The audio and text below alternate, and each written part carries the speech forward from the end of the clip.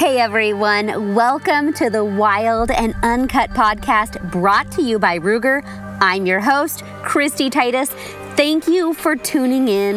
The line is going hot, so let's go full send on this episode. And so my panel here, my breakout session here, is all about the amazing ways that Well-Armed Women Shooting Chapter's leaders have taken this and run with it. They are the stars of this story. The Well-Armed Women Shooting Chapters has been an amazing partner because these are such proactive women in the community who are really doing everything they can to educate and help people be safe gun owners. Hello, Twisters, all of you at home joining us. We're so glad that you could be here for this special breakout session. Today we have Casey Woods with us, and she is the executive director for Forge. And we all know collectively the importance of being safe, responsible gun owners. And a lot of that goes directly to safely storing our firearms so that they don't fall in the hands of anybody that we don't want them to have. And you've really teamed up with the Well-Armed Woman in the past year and implemented some great programs that a lot of you chapter leaders at home are already implementing. Yes, absolutely. And that's what I say at that breakout session is that I may be at the podium, but the stars of the story are really the Twisters out there who've taken this campaign and run with it. Just to give a bit of background for folks who weren't at the last conference and we haven't spoken to in the past. Last year, I did a presentation on gun theft prevention. We have this initiative called the Firearms Security Alliance. It is focused on preventing the illegal flow and use of firearms. And our first initiative with that is called the Protect What Protects You campaign. Great. And it's focused on preventing gun theft. There's 400,000 guns that get stolen from individual owners every single year. Wow. And it's one of the top sources of crime guns. These crimes are being used to kill law enforcement officers, children, you name it. When you see those crimes being committed and you wonder where they came from, unfortunately, a lot of them are coming from gun theft. And so we focused on, there's one most of the most common kinds of gun theft, and that is from vehicles. In a lot of cities, gun theft from vehicles is growing in double and triple digits every single year. Because Nashville's that's happening really prevalently in Nashville, in East Nashville, actually. People are just leaving their cars unlocked with their firearms inside. I don't understand the mentality, but it happens every day. Yeah. Well, one thing is we, as gun owners, we're used to having them around. It's a habit issue, right? Well, and I can relate to that because, like, I'm out west, and we all have hunting rifles, and you lock them in the car, and you go inside Walmart, and you don't think twice about it. You've locked your vehicle, your firearm is inside. And heaven forbid somebody steal your firearm. There are better ways to store it, but I mean, there are so many people that live in that culture where leaving your firearm in your car is pretty normal. Yeah, absolutely, and that's really what we're trying to change. Most people, and we worked with hundreds of gun owners to develop this initiative, they just think that if I just go in just for a minute, it's just for a minute. They just don't think it's going to happen that fast. And we have a video on the Firearms Security Alliance webpage where somebody is breaking into a car in 15 seconds, pops the window and grabs a bag, and that's how fast it can happen.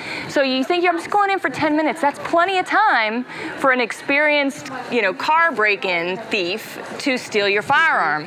And so nobody wants that to happen. And so as gun owners, we're all about how do we protect our families and ourselves, and nobody wants that to happen. So we're all about how we empower gun owners to do that. And we have found that the Well-Armed Women Shooting Chapters has been an amazing partner because these are such proactive women in the community who are really doing everything they can to educate and help people be safe gun owners. And so last year, like I said, I spoke at this conference, and then, we created a whole suite of materials, a training video, some slide presentations for chapters to use. We're all about how do we empower people to lead. It doesn't have to be us. In fact, it's better if it's not us. We get that out there. Are those slides available on the Well-Armed Woman website? website for chapter leaders currently? There is a Well-Armed Woman chapter leader page on the firearmssecurityalliance.org, and they should have seen it. You know, that they've distributed it with the the national leadership. I think we've had the training video has gotten 500 or 600 views, and so that was a gated page that only chapter leaders could access.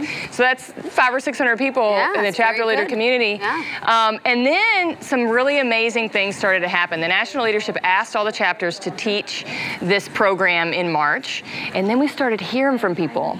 These chapter leaders around the country who were like, hey, I'm using it in this way and that way, and I've integrated into all my firearms classes, and I took it to the board of my range, and now it's part of our new member orientation. And so my panel here, my breakout session here, is all about the amazing ways that Well-Armed Women Shooting Chapters leaders have taken this and run with it. They are the stars of this story.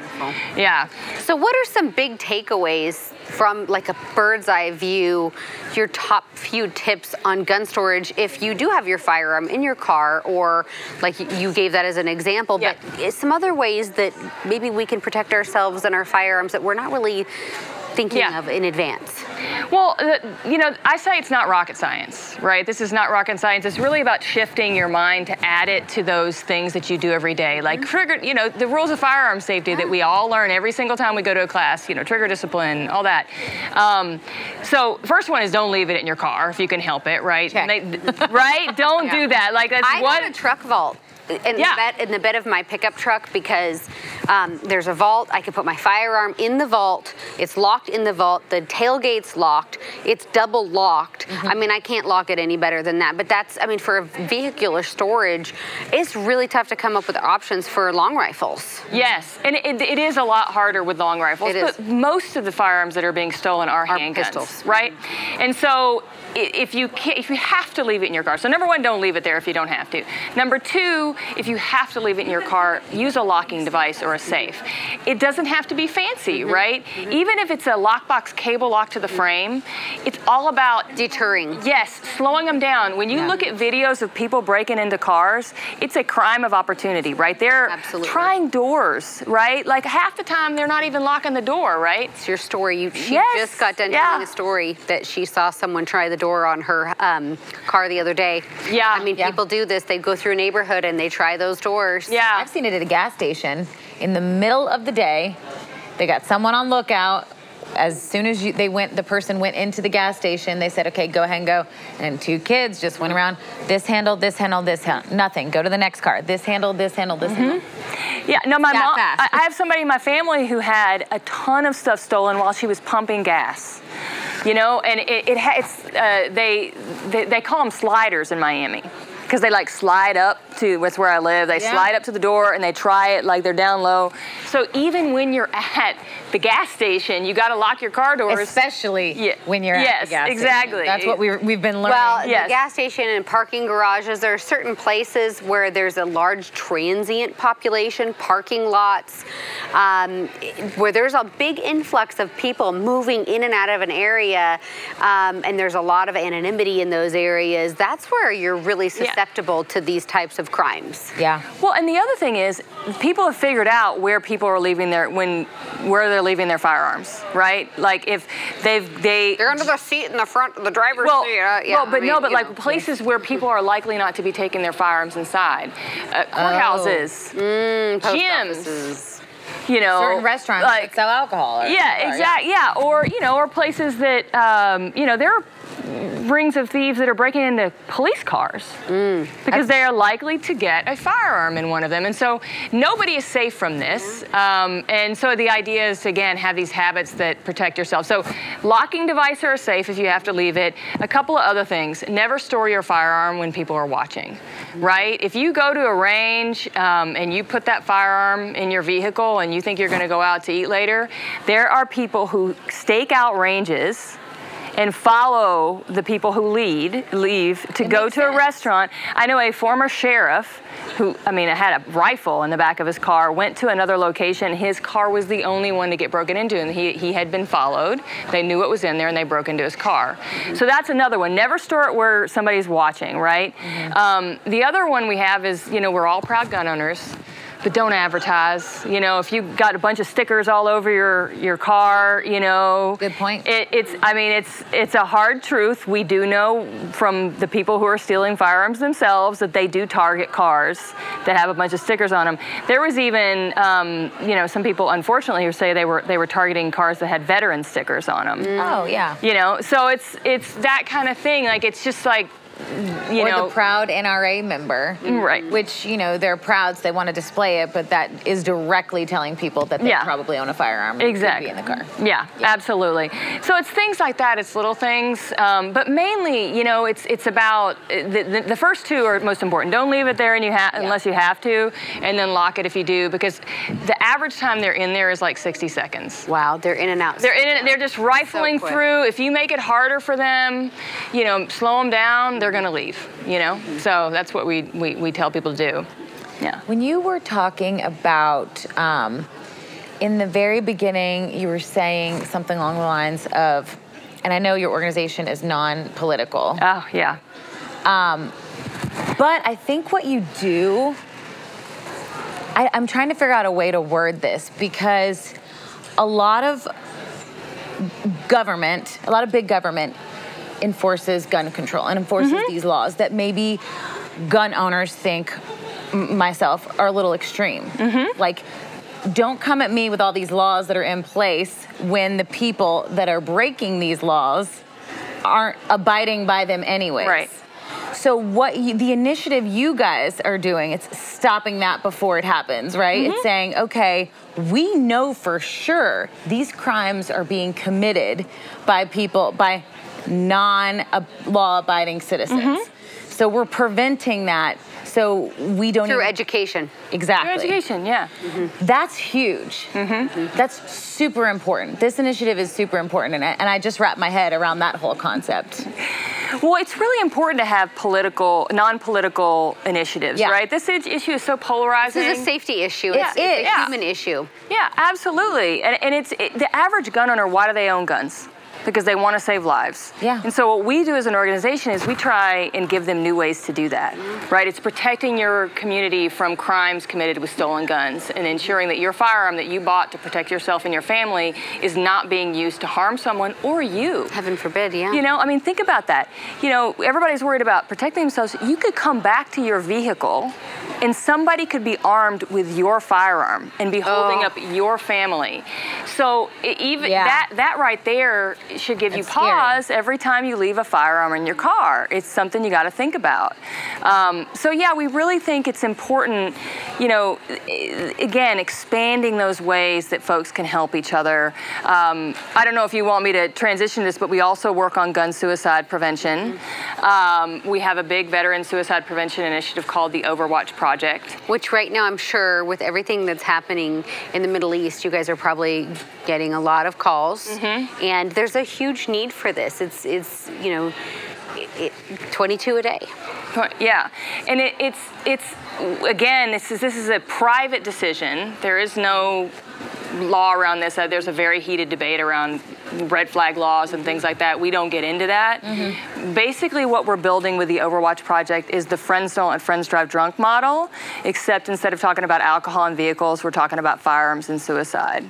So you're there, you're helping someone, they're in crisis, help them, potentially maybe try and get them to mental health care, all the things you can do to support them. But while you're there, have a conversation about their firearms, right? And there's reasons why this is the case. There's two facts that I point to people, because people, you know, they're like, firearms don't cause suicide. Totally agree with that. But there are two things that are really important to remember. One is lethality, right? Firearms are almost always lethal if you attempt with a firearm. And second is impulsivity. If half of people who attempt suicide and survive say they thought about it for 10 minutes or less. Wow, that's really impulsive. Very. That's a big decision to make in 10 minutes or less. Yeah, you have something, you know, there's a bigger picture going on with that. Is this a first step towards implementing the Baker Act? No, we don't. No, the Baker Act is sort of up there with like red flag laws as like. But has due process attached to Yes. We don't, this is a private decision between two people who care about each other. Oh, okay. Just like friends don't friends So are it'd drunk. be like It's not like a calling the mom cop. talking to her son, like, hey, just give me your gun. I'll store it for you when you're feeling a little better, then I'll give it back. Now, with this, who are you encouraging possess the firearm? Because like in my state, my mom and dad can borrow my firearm, immediate family for up to, I believe, is a 10-day period. And then beyond that, they have to go to an FFL. Well, what we... And if you were to try to borrow my firearm, you have to have an FFL approval prior to borrowing my firearm. So there is, I mean, what is the rules for what every state is going to be different. In my state, unless you're my mama, you're not getting my gun, and even my mama can't have it for more than 10 days. Wow. Well, that's why we present a continuum of options, right? It's, yes, one solution is your buddy could hold onto your firearm for you, right? And we have a lot of veterans. We actually we have a documentary filmmaker who works with us, and we have short films on the website that feature veterans who are alive today because somebody intervened to talk about their firearms, or they did it for someone else.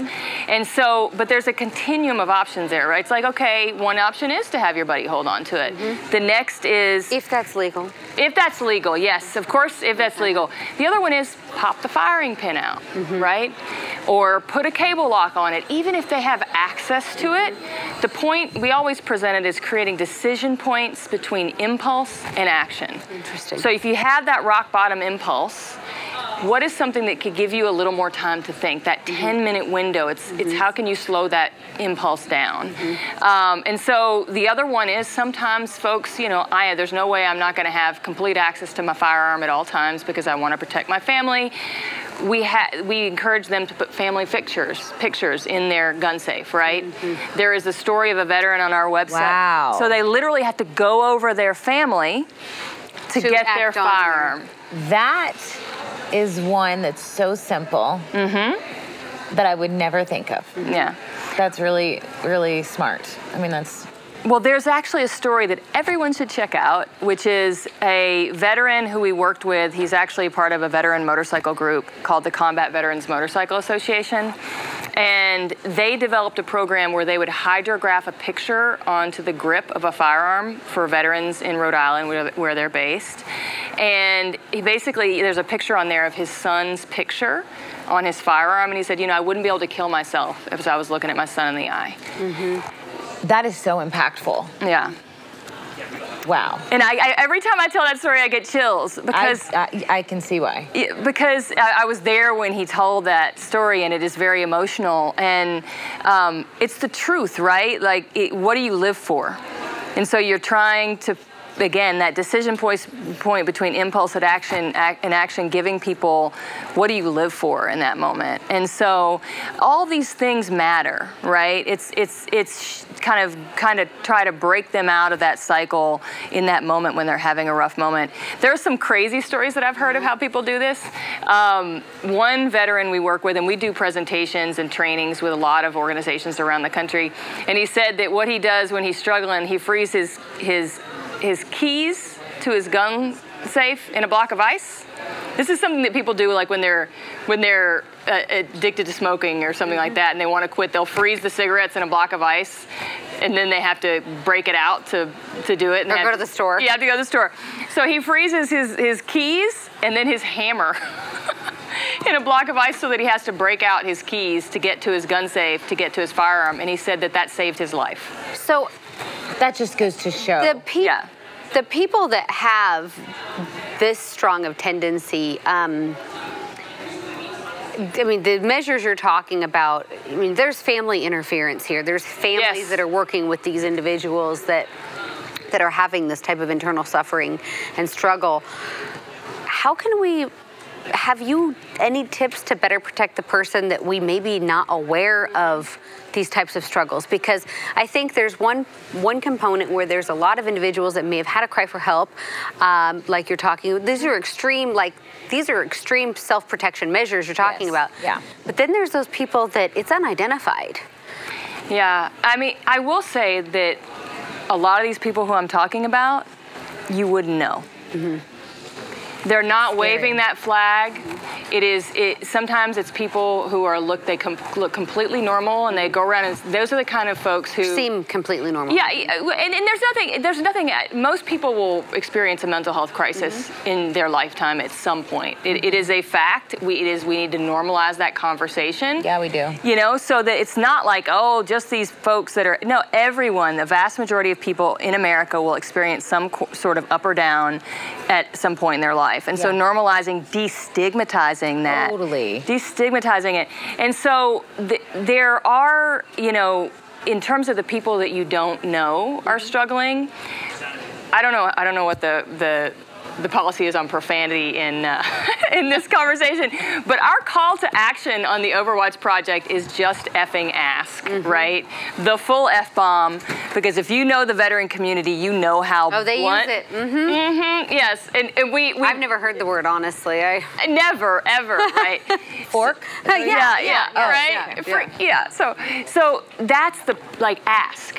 Right? If you may see somebody who doesn't seem like they're totally struggling, but they are struggling maybe more than you think, or you just seem a little off, or you don't seem as upbeat as you usually are. We're really trying to get people just to go there. Yeah. Right? Have the conversation. Say, even if you take a moment to care. Yes. Yeah, absolutely. And we have a conversation guide on there that really breaks it down in very authentic language. There is nothing clinical or PC about our initiative. That's good. You gotta be real. Yeah. There is a common theme that I am noticing today as we speak with as we hear different speakers and do different interviews, and it's situational awareness, but also awareness of people. The body language of people. Body language of people. And it's so important to do it. We've talked about strangers walking into a room and assessing strangers, being aware. Well, and Terry Vaughn was talking about the difficult thing with your family and intimate members of your family is identifying these cues.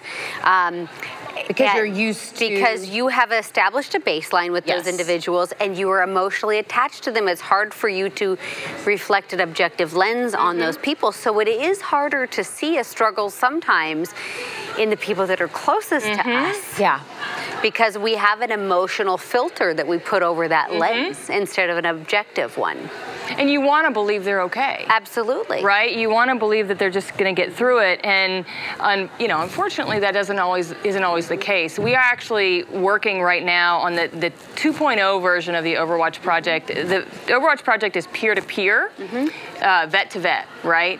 And now we're working on a family member version that is, spouses, family members, people, again, who are closest to those who might be struggling but might not see the signs, things like that, really trying to equip them to have those conversations at the right time. Yeah, I think that's so important. And then if you have that intuition that something's not right, we're also learning so much at this conference to really trust that. There might be something that cognitively we might not realize, but our intuition's saying, hey, this isn't right. And then that's the point as a concerned friend or family member to bring in that objective person like, hey, I think maybe my brother is struggling, or whoever this person might be, that you bring in somebody with that objective lens to evaluate, because we might be cloudy, but trusting our intuition and working off of that is so important. And, we have to be our own first line of defense. We have to defend our family, and that comes with looking out for them as well, and not just in a personal defense situation, but in an emotional defense situation too, where they may not even realize that they're down a dark hole or that they're depressed, because depression can become a cloud that you can't see out of. You don't even realize sometimes that you're there. And I think it's something that all of us can have this heightened awareness if we just practice those skills. And Terry was spot on with a lot of those behavior cues today. Yeah, awareness, and trusting your intuition. I unfortunately have heard so many stories about folks who are like, I knew something was wrong, but I was afraid to talk about it. I was afraid if I brought it up, they would be offended. Or mad at me. Mad at me, yeah. And there's one of the films on the website is a veteran named Jay, and he had a conversation with his friend who he was worried about his firearms, and he said, you know, you might be angry at me by asking you about your firearms, but I would rather you be angry and alive than happy with me and dead. That's huge. Yeah. That is... Yeah, it's so powerful. Yeah, and or I'm worried about you. Like, oh, you know, I'm worried about you. You may not be, but I'm worried about you. You really can't argue with that as somebody who's like, okay, he loves me. This person cares about me. I'm gonna listen, because you know, he said his dad was the person who would do that for him, right? When he came back from Iraq with post-traumatic stress and lost some friends to suicide, and he said sometimes my dad would just notice something. Right, and I wouldn't notice it myself, and his dad would talk to him, and he would be like, okay, yeah, I'm going down a bad road here, and that was all I needed sometimes, and that is why he's alive today. Wow. So my number one message is never be afraid to ask, right? Because even if you do nothing else, you just normalized asking. That's right, and it's okay if you don't know how to help. Everybody has their own lanes in which they have their talents and strengths. And that is the beauty of so many people with so many different professions and backgrounds. It's okay if you don't know how to help, as long as you can somehow manage to direct said person that you love to somebody that does know how to help. Absolutely. There's so many resources out there, and you said something so powerful, destigmatizing therapy, mental, emotional health. I mean, it's kind of like I just want to say, like, just to destigmatize it on my own, 2020 was hard for me. I started therapy. It changed my life. Like, I was so almost at one point embarrassed to tell people because of that stigma. And when it started to work and things started to change for me, now I want to advocate for it. It's all I want to talk about because I know how important it is for our well-being. It's our physical health. We talk about that so much in our society, right? Financial health. We talk about that so much. Mental, emotional, spiritual, it's just as important. Absolutely. And if you don't know how to help, there is someone out there that does. How do people find your organization, or where do they get resources? Well, the website is overwatchproject.org. Okay. And anyone who is listening right now, I really hope, I'm talking to you out there, any veteran in your life, you should be checking up on them right now. This is a really rough time. It's been a terrible few weeks, and a lot of people are struggling. So this is a moment when you just call and check on them, check up on them. Like, say, how you doing? Love. You know, tell them you care about them. That, you know, it is a really, really hard time. It's gonna make me cry. It's just, I just see what's happening in Afghanistan, and I think the veterans that have served for 20 years. And they're seeing us pull out. And it's got to be so hard on the mental health, you know. And that's the other thing. Tell them they matter. What they did mattered. What they did mattered to we were protected for so many years here in the U.S. Other countries, the world was protected by you. Innocent Afghan lives and children were protected by you for so many years. Your fellow people in combat were protected by you. What you did mattered, and I worry about the mental health of our veterans because of what's happening now. So that's such a great point to just check on them now and let them know that they're heroes, and what they did really, really has mattered to all of us.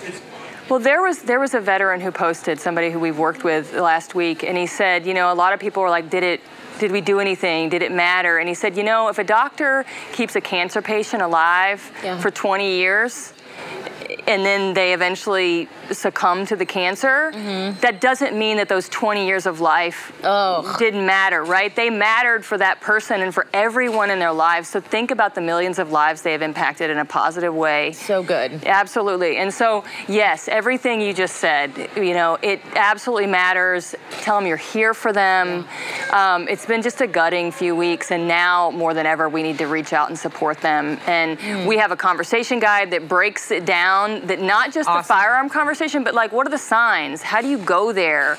You know, how do you, in very authentic language. I mean, that's one thing that, you know, we really focus on bringing some creativity and some grit and some like bluntness to the suicide conversation, because we feel like people tiptoe around it. Yeah. You know, and and also there's a reason why big companies spend $1 bajillion every year on advertising, because when you communicate messages creatively, it reaches people. It resonates. Yeah. And so all of our stuff, we are big on telling stories of success, like those veterans who are featured on our website, like I said, alive today because somebody did this. Somebody went there and asked the question, and that's the kind of stories that people need to see more of, because unfortunately, you know, it's important to tell the stories of people we've lost, but sometimes it becomes this very grim narrative. Like, you know, you need to have hope. You need to have hope. You need to believe that your impact, your conversation, you're going there matters. Can save somebody's life. Right now, go on the website, take a look at those short films, and you will see people who are alive today because somebody was brave enough to ask. So that is what we need right now. Wow. Again, so you guys, that website is just overwatchproject.org. Yes. And your guys' self-proclaimed war in America right now is a war on suicide, and there's a lot of us that are dealing with a lot of challenges. This last week has been an extremely difficult week on our country and on the world, and we love and thank all of you servicemen and women out there and your families for the sacrifices that you have made. Yes. And we want to make sure that all of you at home have the resources to be the stewards of those individuals in your own communities and serve them the way that they have served us. Yes. Absolutely. Thank you, Casey. Thank you for having me. I really appreciate it. Grateful for the opportunity. Thank you. So thank you. All right, you guys, we will be back tomorrow doing it bright and early, so please join us. We love being able to connect with you this way virtually, since we're not able to do it in person with you. So just connect with us on social media. Make sure you're hashtagging TWA21, I believe, and that you're tagging all of the accounts. You're coming up on the social media walls here. And we love seeing your photos, so please keep posting, keep tagging. Yes. Until tomorrow. Thank you. Hey everyone, thank you for staying with me. There are so many people, including our veterans, that are afraid to speak up and ask for mental help. By destigmatizing mental illness, we can help end the national tragedy of veteran suicide by having voluntary measures that help veterans get necessary services during the crisis intervention phase that also does not infringe upon their personal liberty. But Nancy Pelosi is doing the opposite. She is stigmatizing mental illness and attempting to use gun confiscation orders through the implementation of red flag laws. The narrative that's being used is quote-unquote public health and safety, which is being used to try and control and restrict citizens' access to firearms by stuffing gun control policy into health policy bills.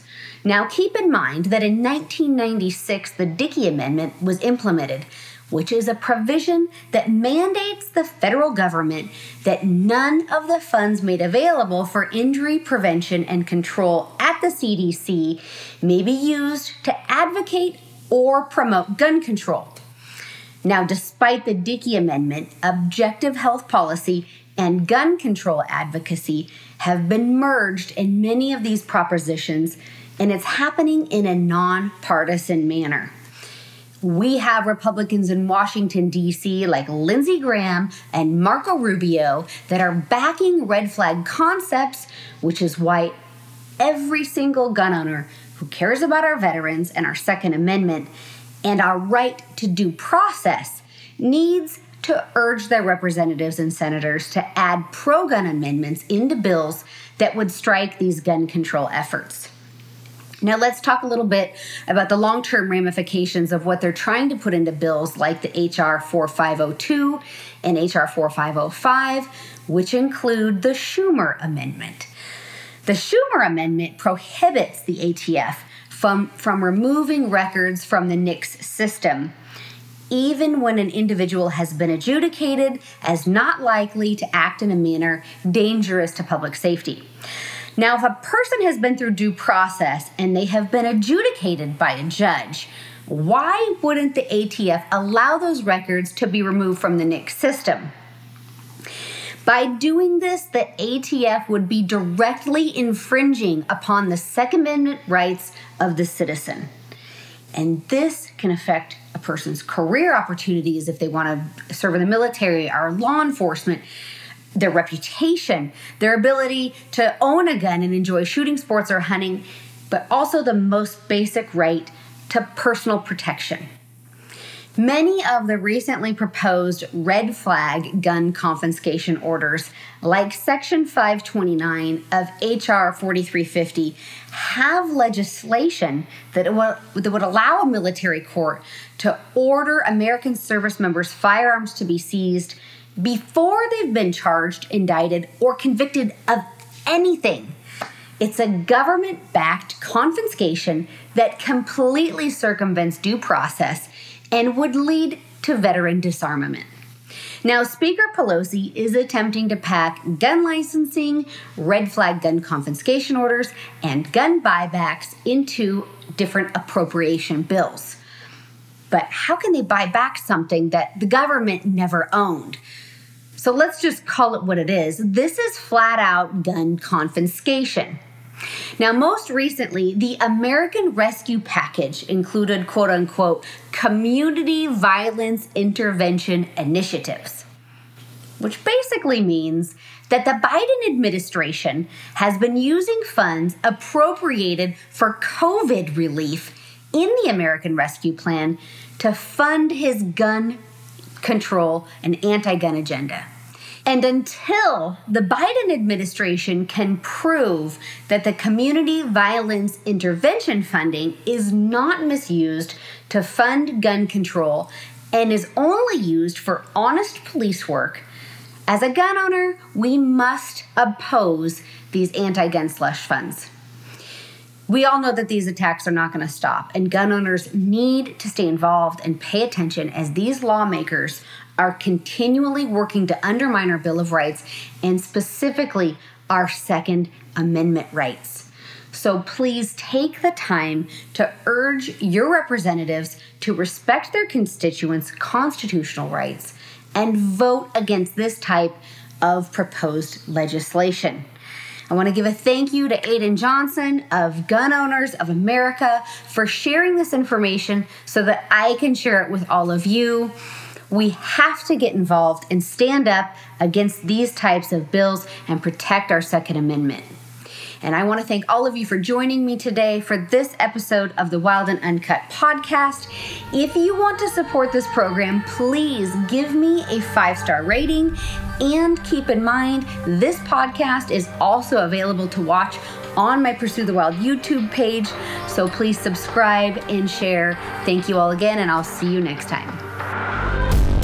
Thank you for listening to the Wild and Uncut podcast. If you would like to hear more, be sure to subscribe to my Pursue the Wild digital series on YouTube and follow me at Christy Titus on Facebook and Instagram.